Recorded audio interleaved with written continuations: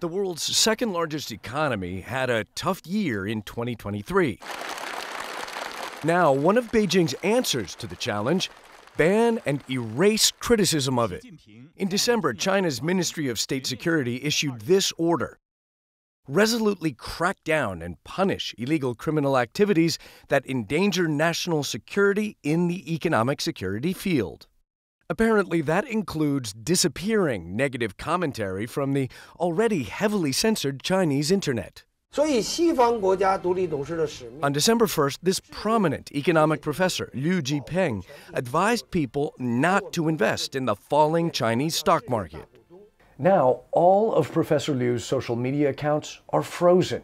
And when you click to follow him, you get this message, which translates: it is forbidden to follow this user due to their violation of relevant rules. CNN found similar freezes temporarily imposed on at least 5 other Chinese economic analysts. Also removed from the internet, this documentary highlighting economic hardship among Chinese migrant workers. I think the Chinese economy is at a cliff edge at the moment. I don't think it has started falling off the cliff yet, but it's getting to a point where things can get much more difficult. Officially, the Chinese economy grew by more than 5% last year, but the country's youth unemployment rate keeps hitting record highs. Then there's China's all-important real estate sector, which, along with related industries, used to make up 30% of the Chinese economy. This is the Hong Kong office of the biggest symbol of China's real estate crisis, Evergrande.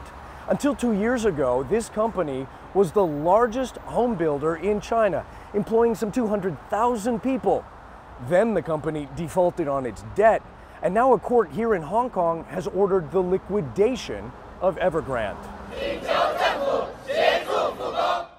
Across the country, protests as angry new home buyers demand completion of unfinished homes that they've already paid for. Perhaps the only other sector gloomier is the country's stock market. In the past 3 years, the combined Chinese stock market lost more than $6 trillion. I haven't made any money out of the stock market, so I sold all my stocks.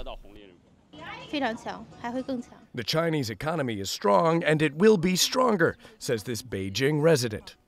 Perhaps she got the message from this recent meeting of the country's top propaganda officials. Their order: amplify bright prospects of the economy as China heads into 2024. So before I bring Ivan in, I want to show you CNN's feed of this program as it's being seen in China, or more accurately, at what Chinese censors replaced it with as soon as we mentioned the story that you just saw. Again, color bars there. It's not going out. So, Ivan, if China is censoring economists and CNN's reporting about it, and most of their economic data is released, it comes from the Chinese government, how hard is it to get a true picture of the state of the Chinese economy? It's a big question. It's long been a big question for economists and investors, the reliability of these numbers, especially back in August when the government announced it would stop publishing youth unemployment numbers after several months of record highs. The mood has changed a lot. You know, foreign companies, they used to line up to try to get access to the huge Chinese market. Last year, for the first time in 25 years, John, foreign direct investment into China went into the negative. That means foreign companies appeared to be pulling out more money than they were investing into their corporations, into their operations. Companies like Vanguard, that asset management company, telling CNN it was selling its stake and closing its office in Shanghai at the end of last year. So the Chinese government, it's got a long way to go to rebuild its credibility with international corporations, and also, I'd argue, with ordinary Chinese consumers. And I'm not sure that censorship and ordering officials to paint rosy pictures about the economy, that's a winning strategy to build consumer confidence in an economy that clearly has some big problems. I have a revealing report there. Thank you very much.